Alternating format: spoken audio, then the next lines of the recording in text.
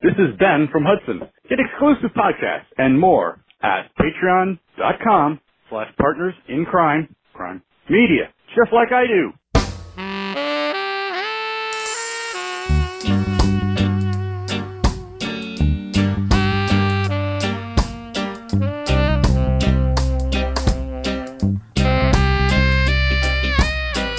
I'm Rebecca Lavoie, and this is Crime Writers On, the original true crime review podcast that digs into true crime, pop culture, other podcasts. And this week, this is not your grandfather's Perry Mason. We'll talk about the new HBO series that reimagines TV's most famous defense attorney as a 1930s private eye working on a brutal murder case.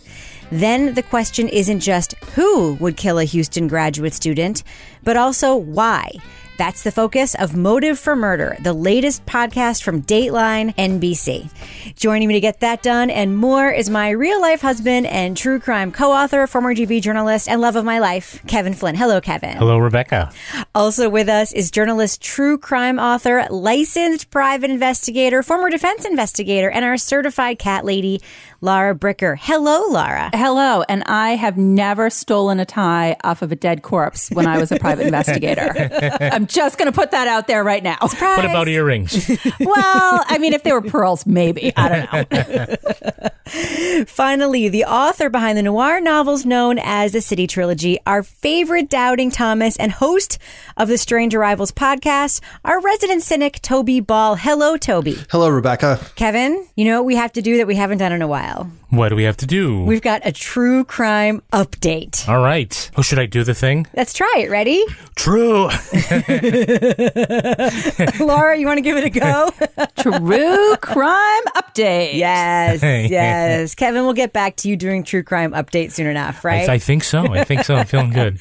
Well, last week, of course, by the time the show comes out, it'll be a couple weeks ago, there was a very big piece of true crime news.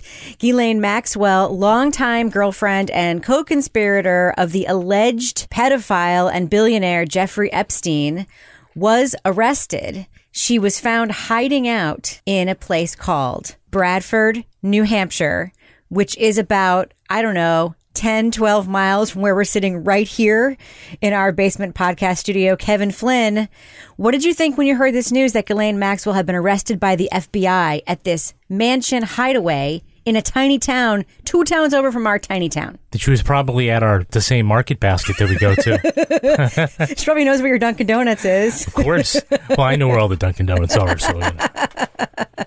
Toby? I thought it was funny. Her hideout was like a very New Hampshire mansion, or what passes for a mansion in New Hampshire. I would live there. I have a question for you, Lara. Yeah. When I first heard this news, aside from the fact that I was stunned and amazed that Ghislaine Maxwell, international quasi-fugitive, she wasn't actually under arrest at that point, but she was definitely laying low on purpose. She purchased the house under an assumed name through an LLC. Yeah. She had packages delivered under a different name. She clearly did not want to be found. Bradford, New Hampshire is, in my estimation, one of the best places you could hide in the entire world, and it never occurred to me before this arrest. Do you agree, Lara Bricker? Oh, absolutely.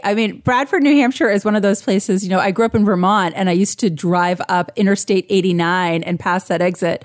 I don't even think I ever got off at that exit. There might have been a gas station, but I think that was pretty quickly clear when they interviewed people down at the general store who were like, I don't know who the heck she is. I wouldn't have known her if I saw her, and I don't care. Because nobody listens to the news or watches the news in Bradford, New Hampshire. No. They go there on purpose to get away from things. To hide. But what was funny was that when this first broke, they were saying it was Bedford, New Hampshire. It was it was a Bedford or Bradford. And I'm like, it is definitely Bradford because that is a much better place to hide.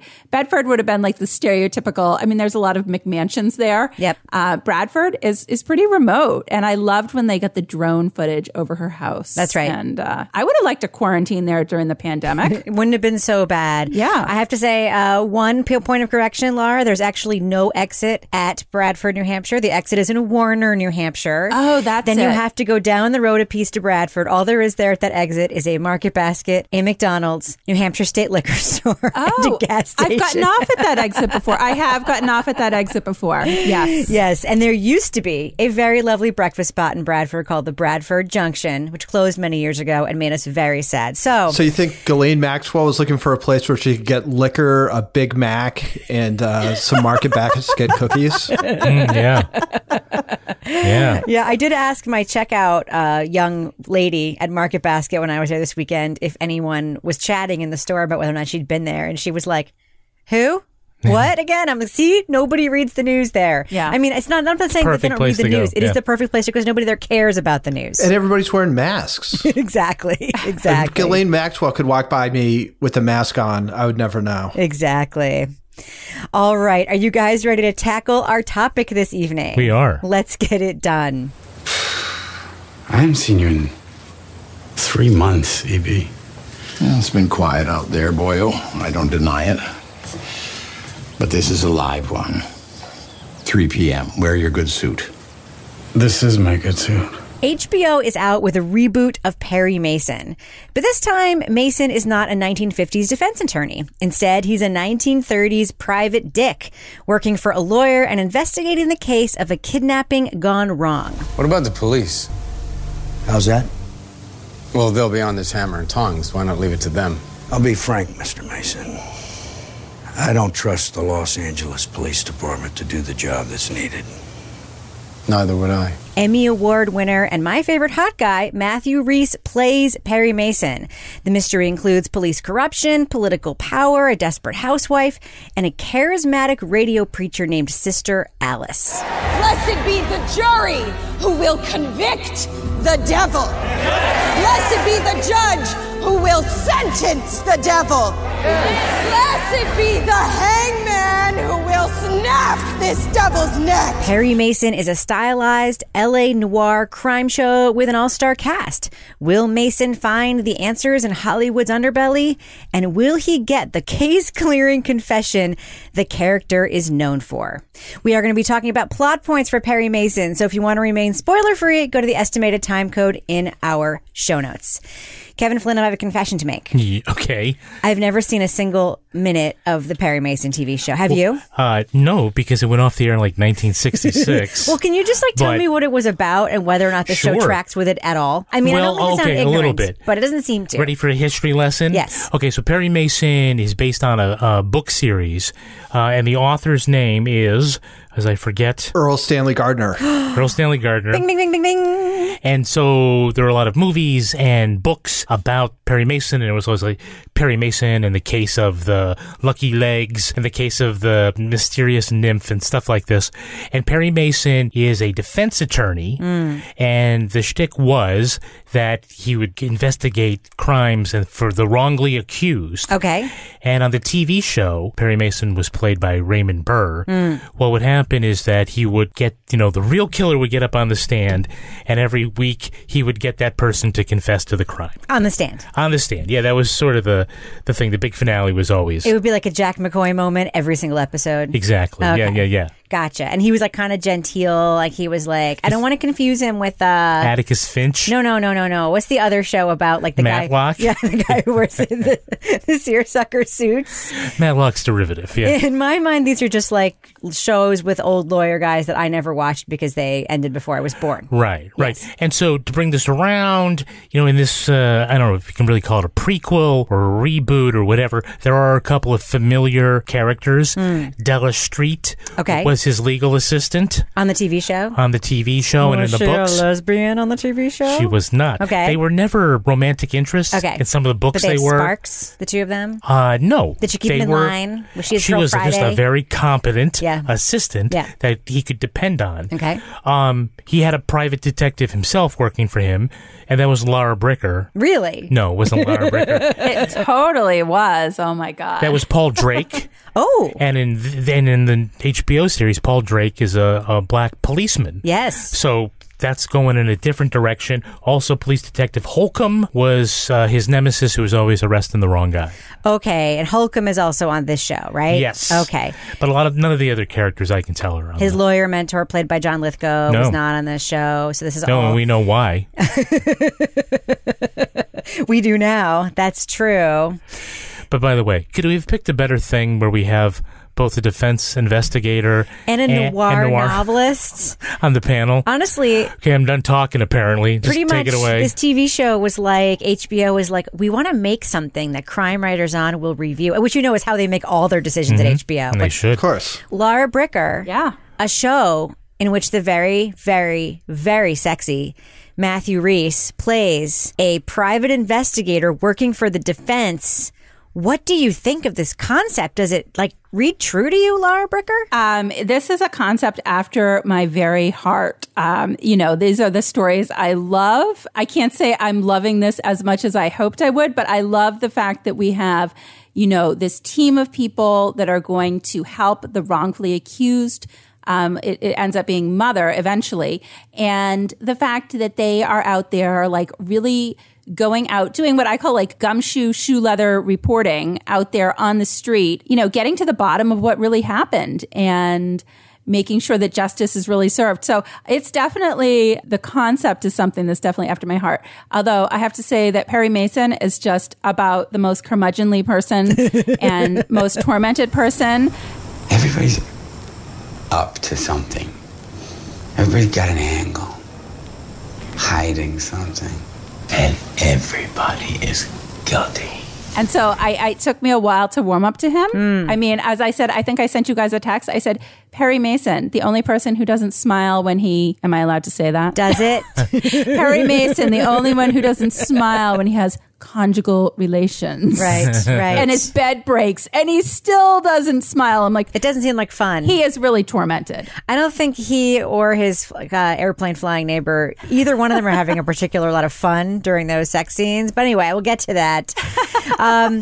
Laura, are you familiar with Matthew Rhys? Did you watch The Americans, in which he played Philip Jennings? I did watch the first few seasons of The Americans, and yes, I definitely have a little crush on him. And have you ever heard his accent in real life? He speaks with such a strong Welsh accent that he needs subtitles. It's indiscernible. So we're doing the scene, and I thought it was going rather well. I was off book and everything, and she wound up this slap that must have started the day before.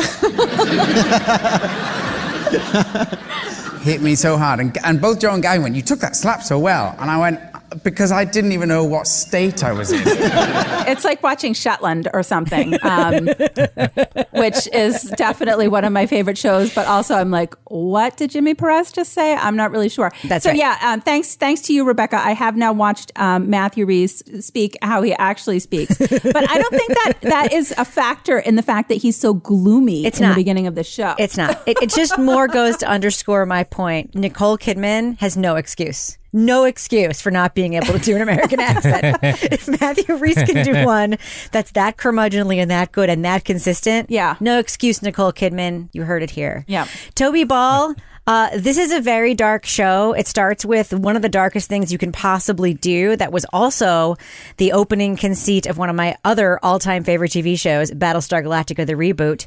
They kill a baby in the opening sequence of this show. Toby, does it get more noir than starting right there? It's sort of evocative of the Lindbergh baby and all these stories from that part of the century. What did you think? Yeah, the setup was very good noir. Not only did they kill the baby, they then stitched its eyes open so that it would look alive. When they had it, I guess there's a streetcar that goes 2 blocks or something. It was kind of strange.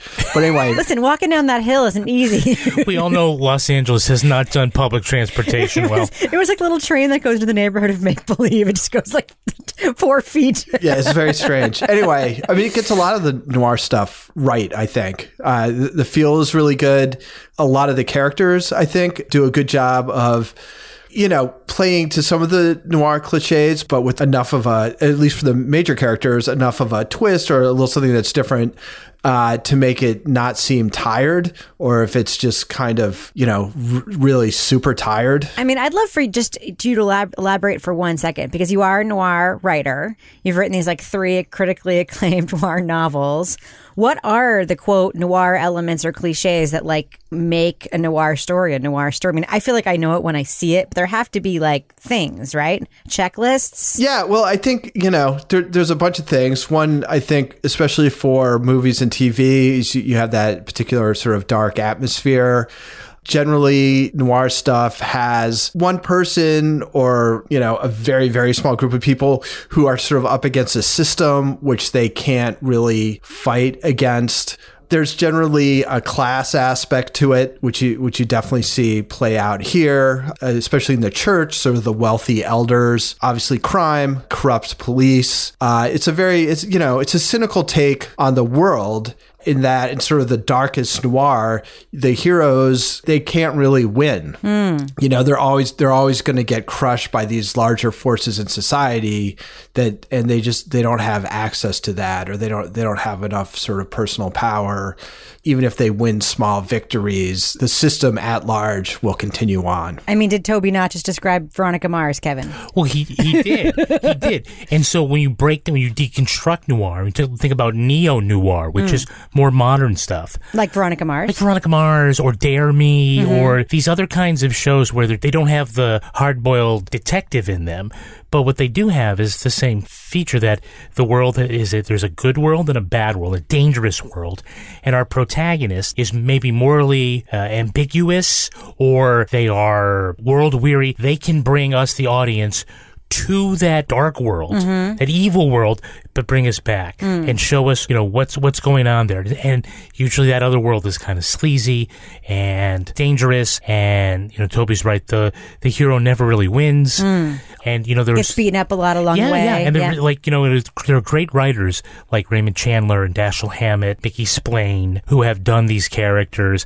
And it's a great subgenre of crime. I mean, I really can't tell you. I mean, if you fair viewers and listeners have not watched the series Veronica Mars, it is probably the most noir thing that's been produced in the last couple of decades in modern pop culture, and it's brilliant. It's about a teenage detective who is hard-boiled, by the way, who in the first season is trying to solve her own rape, which is pretty much as dark as it gets. Oh, wow. It's very, very good. Laura Bricker, question for you. Some of the themes of the series, one of the things that comes up again and again are gender roles and sort of some very stereotypical sort of views through the pop culture lens of men and women, and then also a couple of things that stick out. Can you talk about that a little bit? Yeah, that was something that definitely stuck out to me when I'm looking at this, because I'm looking at the time period that this is taking place in. And when they're having press conferences, all the reporters are men. They all have like cigars. Then we have Della, who is clearly much more competent than the male attorneys. And she is relegated to like answering the phones and like finding this guy's shoes. And when she's not there, he can't even take his darn shoes off at night. And then we also have the police officer, the one that's kind of the nemesis, who's at the House of Ill Repute, which again felt very stereotypical, but I felt like there was a lot of themes of the women were being downplayed and the men were in positions of power, right out into the point where we see the church scenes with Sister Alice and her mother. And Sister Alice is, a woman who's speaking her mind, and she's a strong woman, and that is very threatening to the men. We decided this as a group. Away from hysterical women. You will censor the sister, or the spigot will be turned off. I'm afraid it's not a discussion, Mother McKeegan. So, Toby, I do have a question for you about Sister Alice, something you sent me in your notes. I was watching this the whole time, and of course, I was just thinking, Scientology, sort of LA-based church that has a lot of imagery that looks a whole lot like L. Ron Hubbard at its center with the boats and the Navy outfits and so forth. But there is another real-life person who you think this is inspired by. Can you please talk about that? Sure. I'm pretty sure it's inspired by a woman named Sister Amy Semple McPherson. You got it, yeah. Which I think is about the same time. I believe she was also in L.A. She was another sort of radio evangelical preacher who was the biggest of that type for a while in the country. I did a quick read up on her because I think she was in the Book of Lists or something. I can't remember where I first ran across her, but it was when I was a kid. The Book of Lists, that thing you keep in your bathroom, like at your grandparents' house, that one? I have not been to your grandparents' house. That's how I remember Next the Book of Lists. Dianetics. Didn't she fake her own kidnapping, Toby? Yeah, so there was a kidnapping that it wasn't really clear whether it was real or not. I think she was accused of adultery. Like, I think the show does a pretty good job of showing sort of the kind of stress and restraint that Sister Alice is under that would sort of lead her to want to fake her own kidnapping, to sort of gain a little bit more control over her own life. Yeah. But I think it's one of the good parts of this is that dynamic between Sister Alice and these male elders in the church, in that, you know, who's got the power in this relationship? Right. I mean, everybody's going to see Sister Alice, and they can, as much as possible, try and put restraints on her. But when she gets a feeling, she just kind of goes off. But they have the purse strings. So it's this sort of push and pull between the two of them. And it'll be interesting to see how that kind of plays out. And we should say, too, Sister Alice's mother, played by the great Lily Taylor, one of my favorite Gen X. Oh, is that Lily Taylor? I was wondering who that was. Just trying to figure out, though, like, what Sister Alice has to do with the story. I mean, she and Perry Mason are going to fuck, right? No. Oh, really? They're totally going to fuck. I think the church is behind the whole thing. I think that's what it has to do with. Is that what the snakes were foreshadowing? That was a good scene. That was an incredible scene. Do you like sweets, sister? I would eat them for breakfast, lunch, and dinner if I could. Me too. Maybe we split some right now? What do you say? Fear of the Lord is hatred of evil. Laura, was that not an incredible jump scare opening scene to that episode? Well, I will say it was, because I'll tell you, snakes are probably my biggest phobia. And pastry boxes are your favorite thing. So you would totally fall for that same trick. I would. If they came over and they said, we have some raspberry white chocolate scones for you, Sister Laura. Would you like some? I'd be like, sure. I actually like jumped up when that scene came on. I was like, oh my God, does it have to be a snake? Really? Yes, indeed. Was that not a great scene? It was a great scene. The house looks You made me rewind it. It looks just like the Walsh's house from Beverly Hills 90210. This like idyllic Beverly Hills setting, Spanish style architecture. Yeah. They walk out into the beautiful yard. The little girl looks so beautiful and sweet, and then just turns into like an exorcist priest, like in 4 seconds with screaming and histrionics. Yeah. It was frightening. Toby, there are also some kind of gross out gore scenes in the show. You know, we have a lot of close-ups of dead people with, you know, blown out eyeballs and faces. Of course, we have the many close-ups of a dead baby with its eyes sewn open. And we have that weird denture scene where like he finds the dent and he's like popping it into the poor dead George's face. What do you think about that choice to have so much gore and kind of like gross out stuff in the series? Yeah, I was trying to get a handle on that. I mean, it seems like a strange choice because it doesn't really add a ton to the story, I don't think. I mean, I guess you could say that the denture thing maybe, but I don't think you have to do it in quite the sort of dramatically graphic way that they do. You know, it just seems like it would turn some people off quite a bit. It's not like it happened in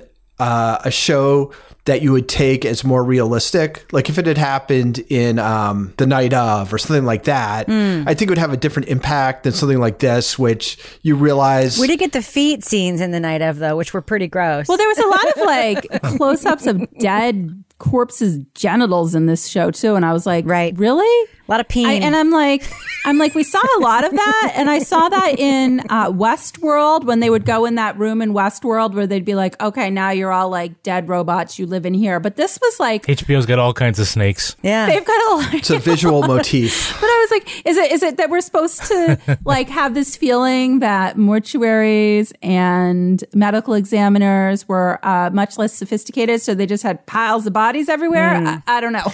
I do want to talk about all the mortuary scenes because our medical examiner in this series, as sort of a fun joke to people who watch other crime shows, is played by Hey It's That Guy actor whose name I don't know, I'll be honest, but I know he's Hey It's That Guy actor. I'll plug it in right here. He appeared in many episodes of Law and Order SVU as a medical examiner who actually turned out to be a murderer. Of course. And he just has that perfect, like, pallid medical examiner, I never go outside in the sun kind of theater guy face for the role. But also he has a very interesting relationship with Perry Mason and his investigations. Laura, I would love just to hear about a couple of these scenes from you as a former defense investigator. What do you think of Perry Mason going to the morgue to buy clothing and accessories from dead people from this medical examiner? How's this? I like it better than the suit. I got a domestic stabbing with a 3-piece if you want. That was a bit much, Perry Mason. I mean, seriously? It's not like you have nothing else going on. Yeah, I think it was almost like a shock value. Like we were supposed to sort of feel like that Perry Mason has been in the war and he's so jaded and he's so damaged that he doesn't even like care that he's buying a tie off of a dead body that's probably going to stink like a dead body. As he's like, we go from that, which was just like super nonchalant. Like he's like, oh, hey, what do you oh, that one looks good. Yeah, okay, I got to go to court today, so I got to have a tie. To then later we have Perry and his sidekick and they have the medical examiner in the car and they're just out on like, they've got their little flask and they're having a jauntily good time until all of a sudden they're in Perry's basement out at the dairy farm and whoop, there's another dead body. Yeah. And I'm like, George. I'm like, how long has that body been dead? That is so not realistic at this point because that body has been there for so long and he's been popping those dentures in and out how many times at this point? Yeah. I'm like, no, I'm sorry. There was rigor mortis. There was other things going on here. It's not accurate anymore, Perry Mason. And then they move him to the golf course. Yeah. And they're like, hey, now we'll put him out in the sand trap. I'm like, seriously? At that point, the body's going to be falling apart, Perry. I actually did love that where they decided to put it on the golf course so it would end up in their local mortuary, which was very, very, very smart. One of the things that I love, Toby, just in terms of like the using location and setting and time really well is Perry Mason's relationship with his next door neighbor / sort of wannabe landlord. She wants to buy his house, who also flies those planes, which as a viewer, I keep thinking like, oh, those are vintage planes. And I'm like, no, those were just planes back then. And they go to that like far flung New Year's Eve party so he can gather clues. To me, that's the kind of thing that makes it worth putting a show like this in a setting and a time period like Perry Mason is doing. Do you agree? Oh, yeah, definitely. You have this little episode where you go away from where all the main action is happening and you have this sort of strange interaction and, it gives you a little bit insight between the two of them a little bit when you get them away from the airfield and a little sense of their relationship and her understanding of him. As being, their friendship or romance or whatever it is, it goes so far. Like she's suspicious enough that he's actually doing work when he takes her to this place. Like she's got it in the back of her mind that this isn't just all about me. That like I'm a nice like add-on. She's wise to his ways. Yes. Yeah. I don't think she cares. That's why she made him jump in the fountain. She's like, screw you, Perry Mason. Yeah. It's not like I don't think like she's super disappointed. She's like, all right. You work. I'll go dance with this other guy. Exactly. All right, let's do what we do, shall we? I'd love to know, panel, do you recommend that our listeners and viewers watch Perry Mason on HBO? Is it a thumbs up or thumbs down? Laura Bricker, I'm going to start with you. What do you think? Well, I would say this is not the same Perry Mason that, I haven't watched it like you, Rebecca. I didn't watch it either, but I've seen clips over the years, and Perry Mason was not as brooding, cranky, and flawed as the Perry Mason in this show is. However, there is like beautiful cinematography in this. There's a really great sense of time and place. It's a slow start. I definitely found it to be a little bit of a slow start, but overall, once you kind of get cooking with the story at the end of episode 3 and 4, then it's something where I definitely want to keep watching. It's kind of dark. It's a dark story. So if you're okay with all of that, I would say give it a watch, and it is a thumbs up. Toby Ball, what about you? Thumbs up or thumbs down for Perry Mason on HBO? Yeah, as we talked about earlier, I think when you're doing this kind of noir throwback stuff, you can't play it straight. You've got to have a take. And I think this sort of like has a 90% take. I think that's good. There's a few things that just struck me as being a little bit cliched without anything to really offer.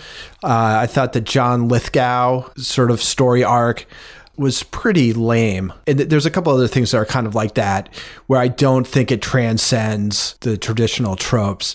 But beyond that, I thought it was pretty good. I give it a solid thumbs up. Not the most enthusiastic, but definitely a solid thumbs up. Kevin Flynn, what about you? I'm really liking Perry Mason. I think it's a fun show. It's pretty ambitious to take a legacy character, even if most people just only know him by name and don't really know a lot about who Perry Mason like is, me. like you, and then drop him in sort of this new situation.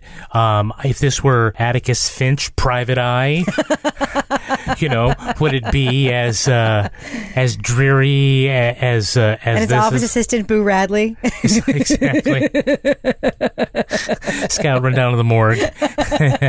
Get Daddy a tie. Yeah, but look, I'm a thumbs up for this. I am liking a LA noir style reimagining of the character, and the mystery itself is kind of interesting. It's an open mystery, right? It's that style where we know sort of who's involved. We don't know why yet, so there's still more to go. I am looking forward every Sunday to watch this. I really, really like Perry Mason. I'm giving it a big thumbs up, in no small part because I love Matthew Rhys so much. But I also do love, to me, there is a thread here that feels extremely timely. There's definitely kind of like an anti-cop streak to the storytelling that just feels very of the moment in a way that I'm not sure the showrunners necessarily were expecting that would be timely when they wrote the show, I don't know, 2 years ago, or however long the show has been in production. It's also just weird, and I really, really like things that are weird. I like things that feel like there's something a little bit off, and Perry Mason delivers absolutely that. So big thumbs up. With my busy life, I use Shipt same-day delivery to keep up. When I need a jar of extra creamy peanut butter delivered, I know my personal shopper Amber will come through. And if it's not on the shelf, she asks them to check the back. Shipt, delight in every delivery. Learn more at Shipt.com. Luxury is meant to be livable. Discover the new leather collection at Ashley with premium quality leather sofas, recliners, and more, all built to last. No matter how many spills, scuffs, or pet-related mishaps come its way, the leather collection at Ashley is made with the durability you need for the whole family. Shop the new leather collection at Ashley and find chairs starting at $499.99 and sofas at $599.99. Ashley, for the love of home. For me. All right, Kevin, we need to do a little bit of business before we continue on with the show, okay? Okay. We need to talk about what's coming up on Patreon tonight and our Patreon exclusive Crime Writers on After show. I do have a little bit more to talk about the Ghislaine Maxwell arrest and a little detective work that I was a part of around that, which was really fun. And then I also want to ask Toby about the case inside an episode of Unsolved Mysteries, which he probably hasn't watched but might know about, the Berkshire's UFO incident. All right. I watched it. All right. So we will talk about that in our Patreon exclusive Crime Writers on After show. If you want to listen to that right now, go to patreon.com/Partners in Crime Media and sign up. Our after show is always super fun. Plus, we're going to have a new Married with podcast out soon. Plus, we have a new Leave It to Bricker podcast out now. And there's going to be a new Toby Ball's Deep Dive Book Club coming out soon. So we have tons of content there.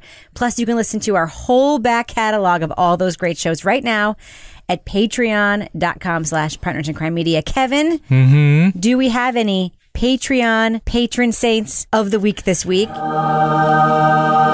We do.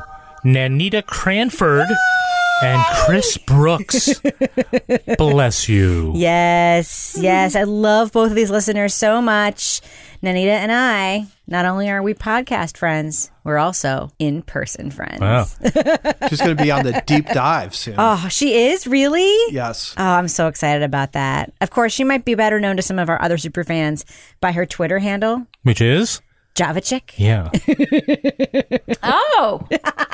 Didn't she just move? She just moved. She did. She did. You can follow her adventures of dogs and moving and mayonnaise brands changing from coast to coast, which is a thing I didn't know about. By following her. Did you know that Hellman's is not Hellman's west of the Rockies? Yes. It's called Best Foods? Yes. I had no idea. Well, we have listeners that knew that. I'm shocked. You're shocked. That could be a whole You're topic shook. of Rebecca a is shook. Patreon after show. He only keeps up on that awful stuff. What was it? Miracle Whip. Ugh. Miracle Whip.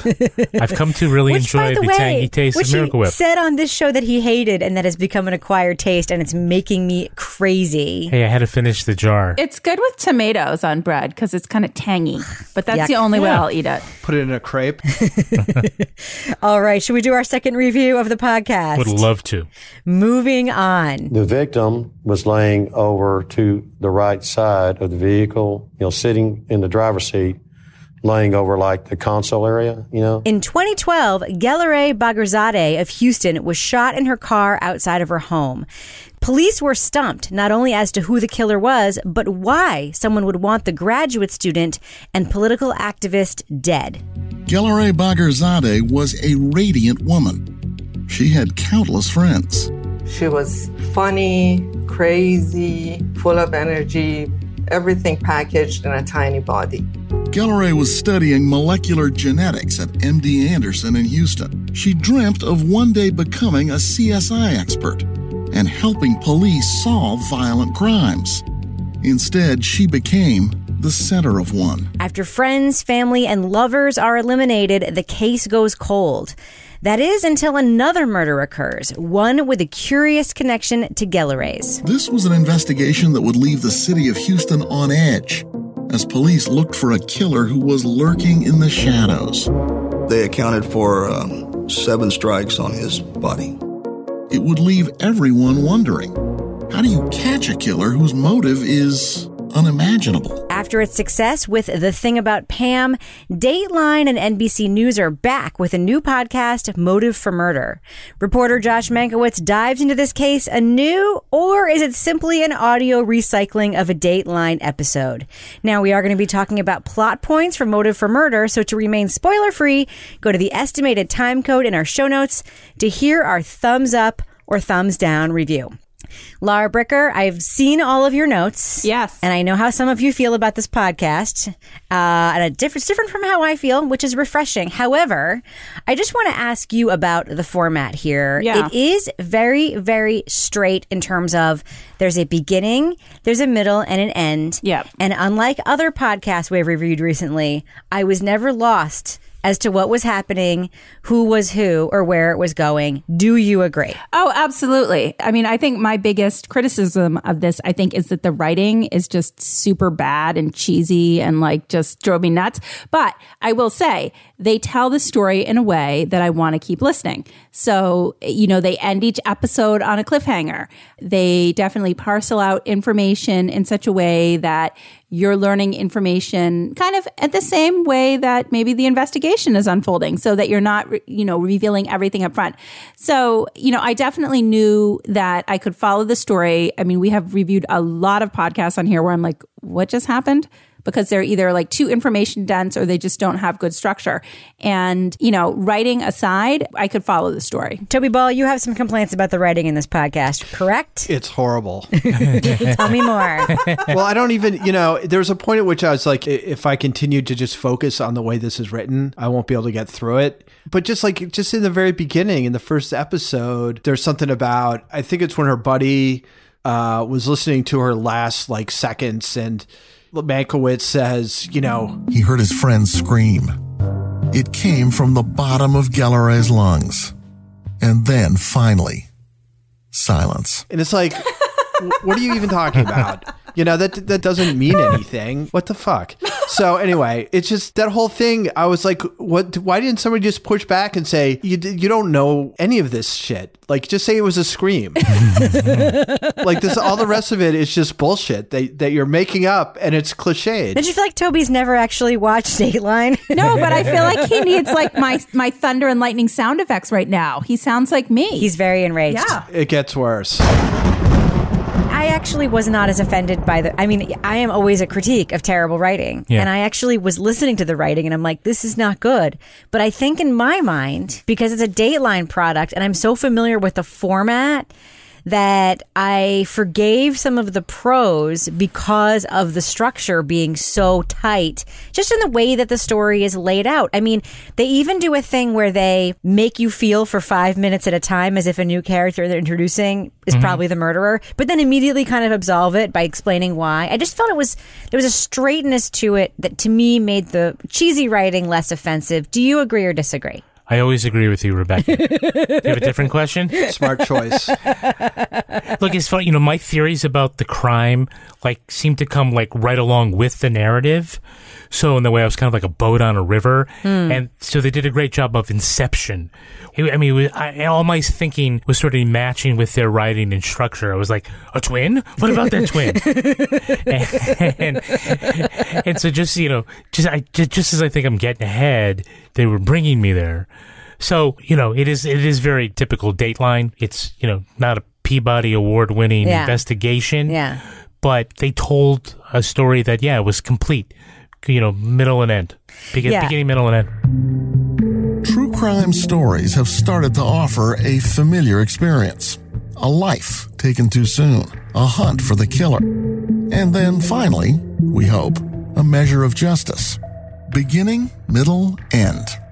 A certain satisfaction comes with that completeness. And I think, I was in that river too because I listened to the whole thing today and I kept popping out of rooms and saying, I think Nazreen did it. Yeah. And then 5 minutes later, I don't think Nazreen did it. Well, look, the advantage that Dateline has over our other podcasting friends is that they have the resources, right? They can go wherever they need to go to do the interview. To a prison. They across can the fly country. here, fly there. Not everyone can do that. They do it very easily. But the other thing is their story selection is very good. Well, they have a formula to the story selection. They do, but then you look at sort of the breadth of crimes, they really pick ones that work for them and that can be told. Because that is always sort of like the knock on a lot of the true crime podcasts. So many are bad because they pick stories that they actually cannot tell, right? There's no ending to them. There's no end to the mystery. There's no sources who will speak up. Yeah. There's even the ones where, you can have an unsolved case and it still be a very compelling podcast. But a lot of the problems are baked right in because the crime itself, they aren't limited to the crime in my backyard because they're covering the entire country and they have the time to spend years on a case like this one. Kevin, are you surprised to hear, and we'll talk about this in a second, how much they tell the Sausage is Made about Dateline, but that these producers spend years pursuing these sources? I mean, these producers, I'm always surprised. I think we heard the same thing about Pam, where, Keith Morrison or Josh Mankiewicz, they sort of fly in, they do the final sort of interviews and whatever. These producers are in touch with these sources for years. That really surprises me. I mean, they're not writing a book. They're just trying to put together a 30-minute TV package, right? Well, I mean, that's it. If one producer leaves to go work at CBS, the institutional knowledge keeps the story. Right. They've been around for 20, 30 years, right, whatever it is. Right. So again, they're built for this kind of news gathering.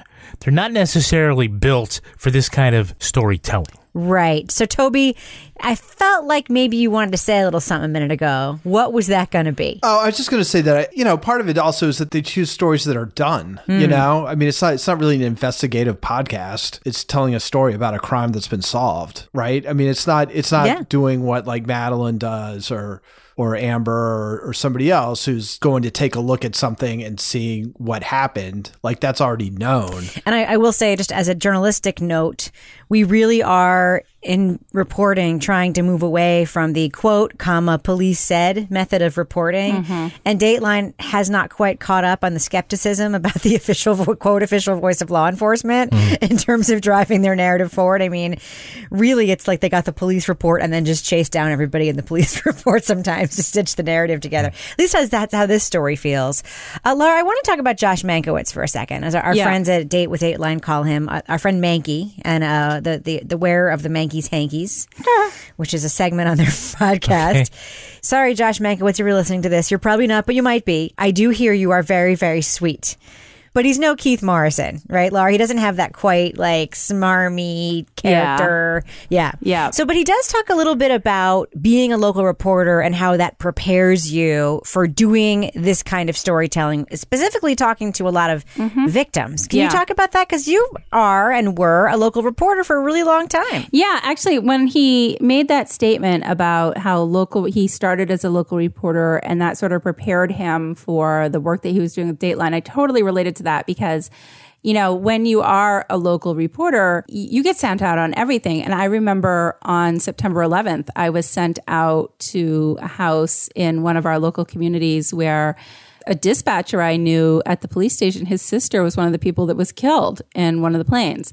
And I had to go knock on their door. And I remember I think I almost like burst into tears because I just felt so horrible. But having that ability to, you know, show your compassion and show your humanity when you go out to speak to people about horrible things that have happened to them is, I think, what actually, you know, helps, you know, not only get the story, but also helps people feel comfortable and know that you're not just there, you know, in like a vulture-like way.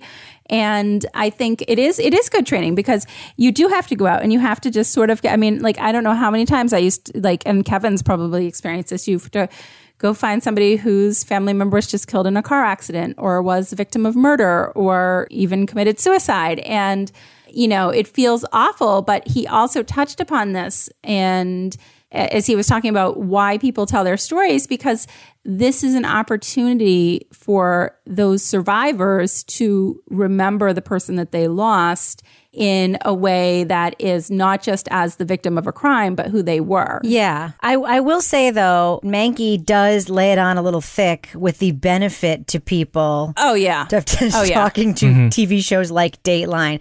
There's this whole extended passage about all that they stand to gain. And it's like, yeah, come on, Mankey. We know why you want them to talk to you. Well, I mean, if they talk to him, he'll text them while they're in lockdown and COVID so they have somebody to talk to, Rebecca. True.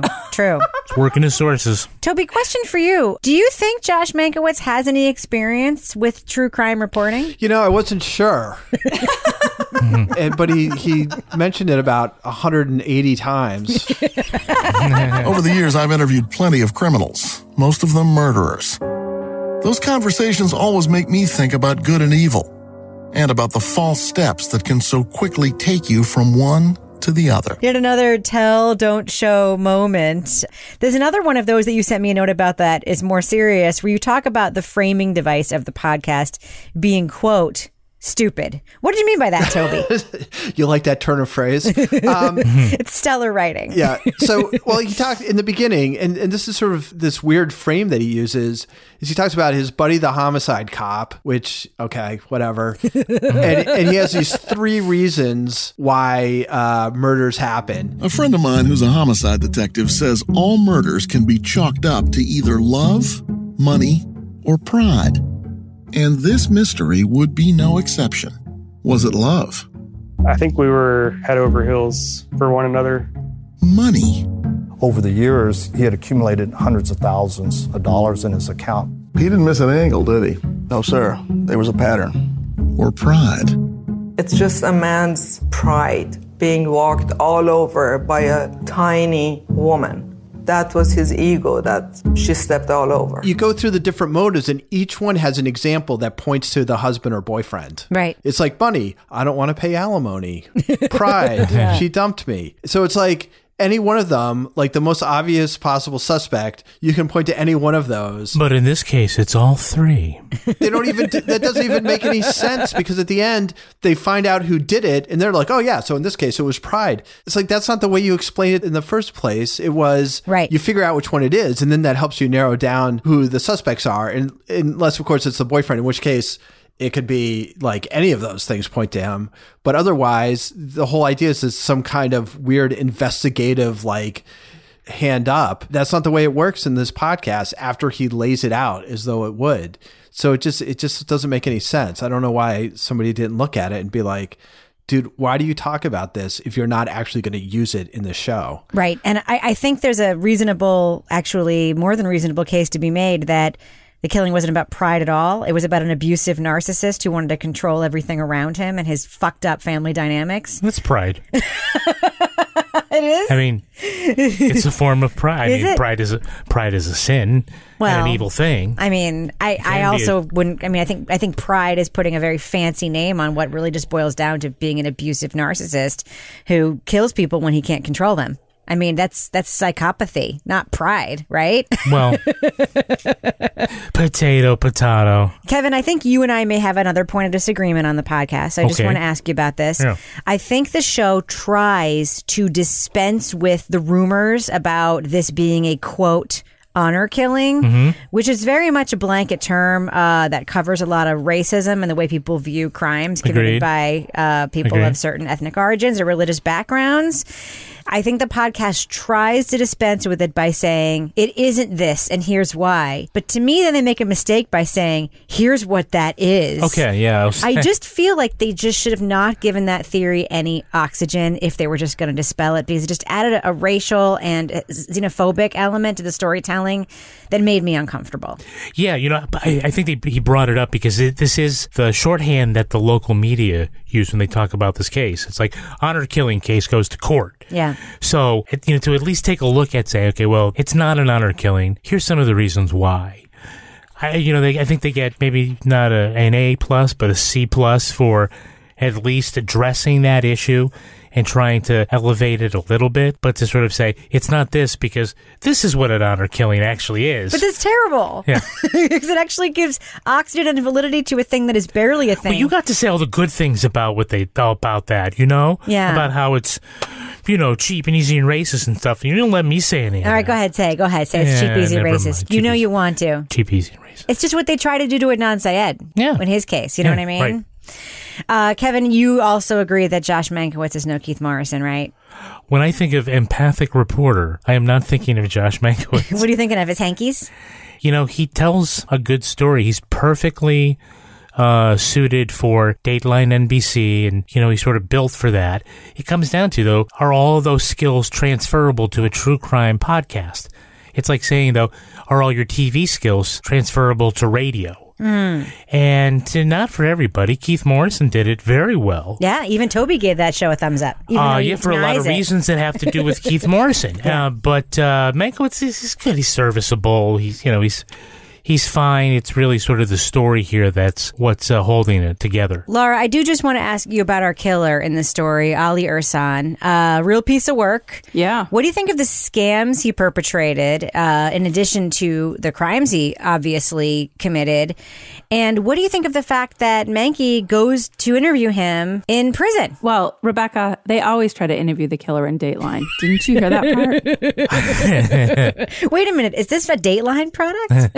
I just thought this guy, like you said, he was like a piece of work. I mean, as the story starts to emerge in the latter half of this podcast series about him and how not only is he like totally bilking the government with like his, 11 or 12 children by saying he only made $3,000 a year, when his daughter escapes, he's out in her boyfriend's neighborhood handing out flyers, trying to like get information and just, I think it all becomes very clear what kind of person this is when we then hear Mankey in jail talking to him, and he is the eternal victim. This is his wife. She only did this because they threatened her. It's not, they're all out to get him. It's not fair, blah, blah, blah. I'm like, oh, nice try. What do you think of his views on women, Laura Bricker? Don't even get me started, Rebecca. Prosecutors said, and police say, that you're an angry, controlling guy who wants his way and becomes violent when he doesn't get it. If I was a controlling guy, I would not have my two daughters going to college, driving their own self, having a car. My daughter stood in court and lied through her teeth. Yeah. So I think that it was really good that they did have that interview with him. And then I do like that they were like, hey, by the way, what about that other guy you killed? Yep. Whoops. Where did that come from? I kind of wish we had known a little bit more about that case, but I realized we didn't necessarily need to know that much about that other case. But at the same time, it was kind of like thrown at the last minute. Oh, and by the way, he also killed his last son-in-law.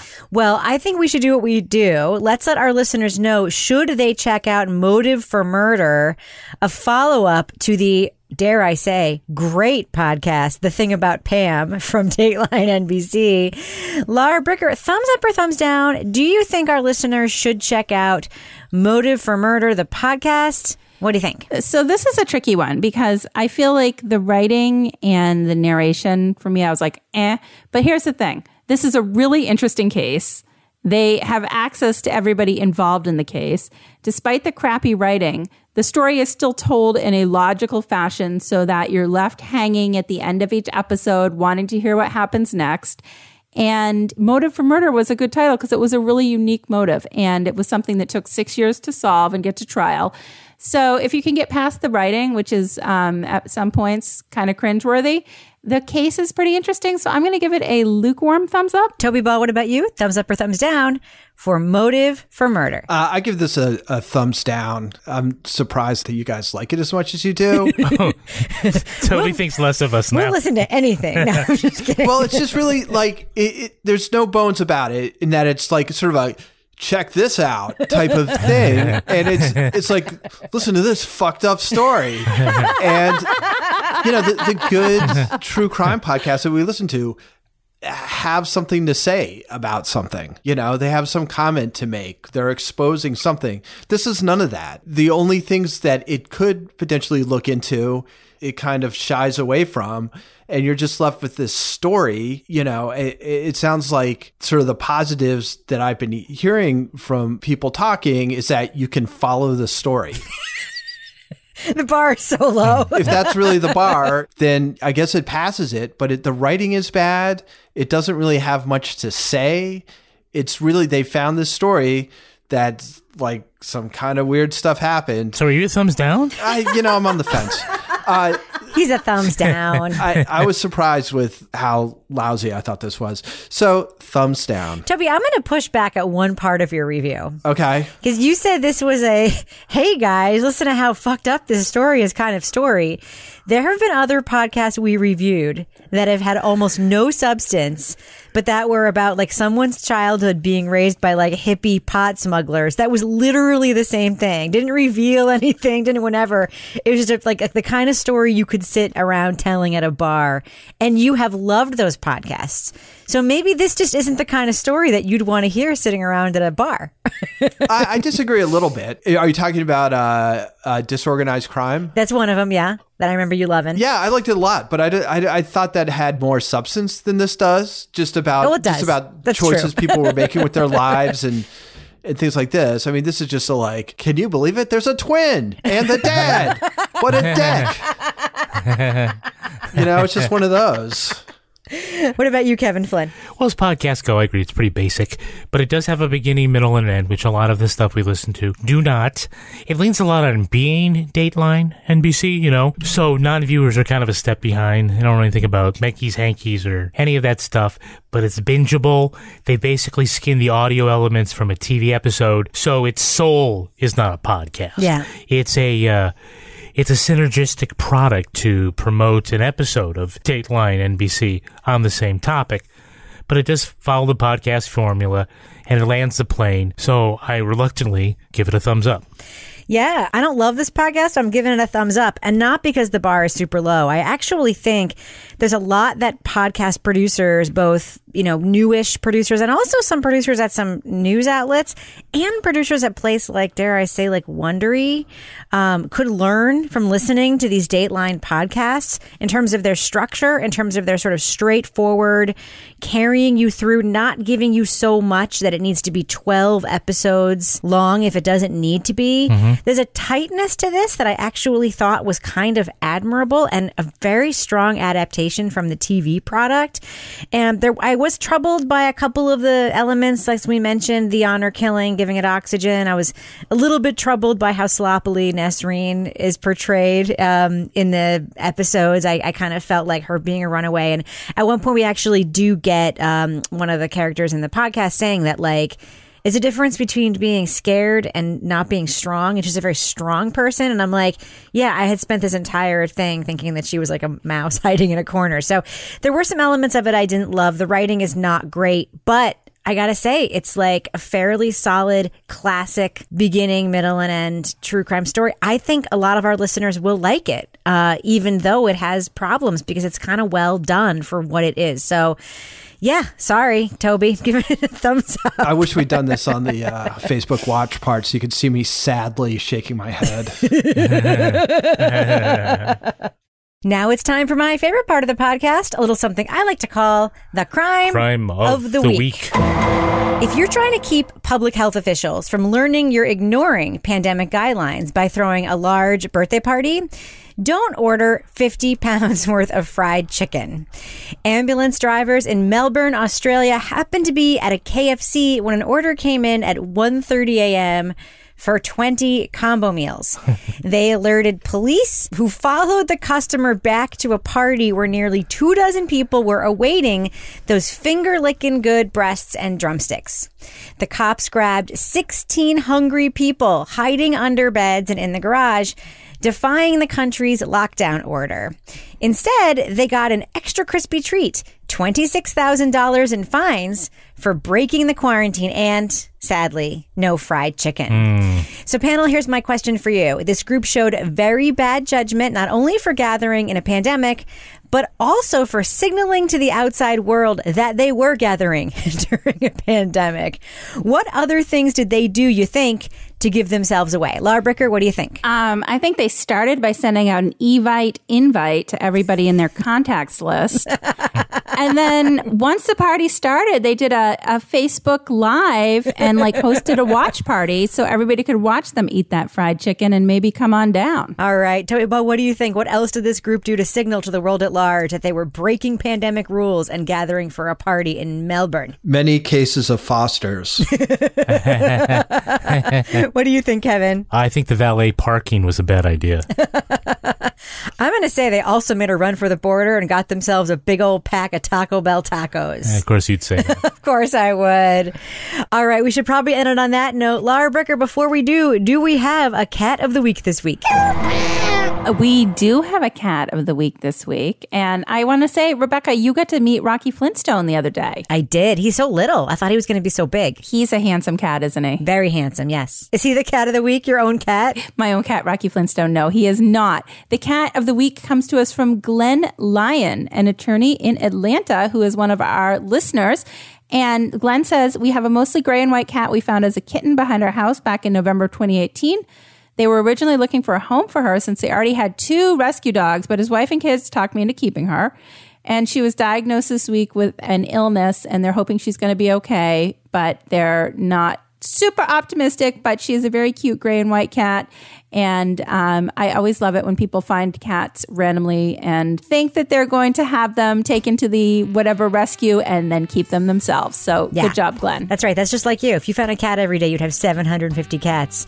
All right, Laura Bricker. Totally would. If folks want to reach out to you online to pitch you their animals to be cat of the week, it can be any kind of animal, not a cat. Or if they just want to follow you on Twitter, how can they find you there? They can find me at Laura Bricker. And Toby Ball, folks want to commiserate with you about being the only one with good taste on this week's podcast. I guarantee you're going to get a lot of tweets about that. How can they find you on Twitter? At Toby Ball NH. And Kevin Flynn, if folks want to reach out to you and say, hey, it's okay just to keep doing whatever Rebecca wants you to do, how can they find you on Twitter? I'm at Kevin P. Flynn. And if you want to follow me on Twitter or Instagram, you can find me at Reb Lavoie. Or follow this show on Twitter at Crime Writers On. And you can watch this very podcast on our new show produced exclusively for Facebook Watch. Find it by searching your app or at facebook.com/watch/Crime Writers On podcast. I encourage you to join our amazing community in our official Crime Writers On Facebook discussion group. We also have a regular old Facebook page, by the way. Support this show at patreon.com/Partners in Crime Media, and you will get the Crime Writers On After Show, Married with Podcast, Toby Ball's Deep Dive Book Club podcast, and Laura Bricker's Leave It to Bricker podcast. Our theme song was performed by the New York Ska Jazz Ensemble and used with permission. Our line editor is the very handsome Henry Lavoie. Our social media and newsletter maven on maternity leave is fellow Taco Bell stan Meredith Plunkett. This show was recorded in the Yoga Loft above the Bodega in Bay St. Louis, Mississippi studio, otherwise known as Studio C, the closet in our basement where we bribe coroners to purchase new neckties all the time. On behalf of all the crime writers, thanks so much for listening. We will catch you later. Somebody just wrote on that teaser video that you posted on our page, this is government manipulation to a one world order. Wake up, people. Don't let them get by with this. Nice. What? They're on to us. We're a one world order. We're the crime writers world. One world? It's not even a new world anymore. It's just a one world order.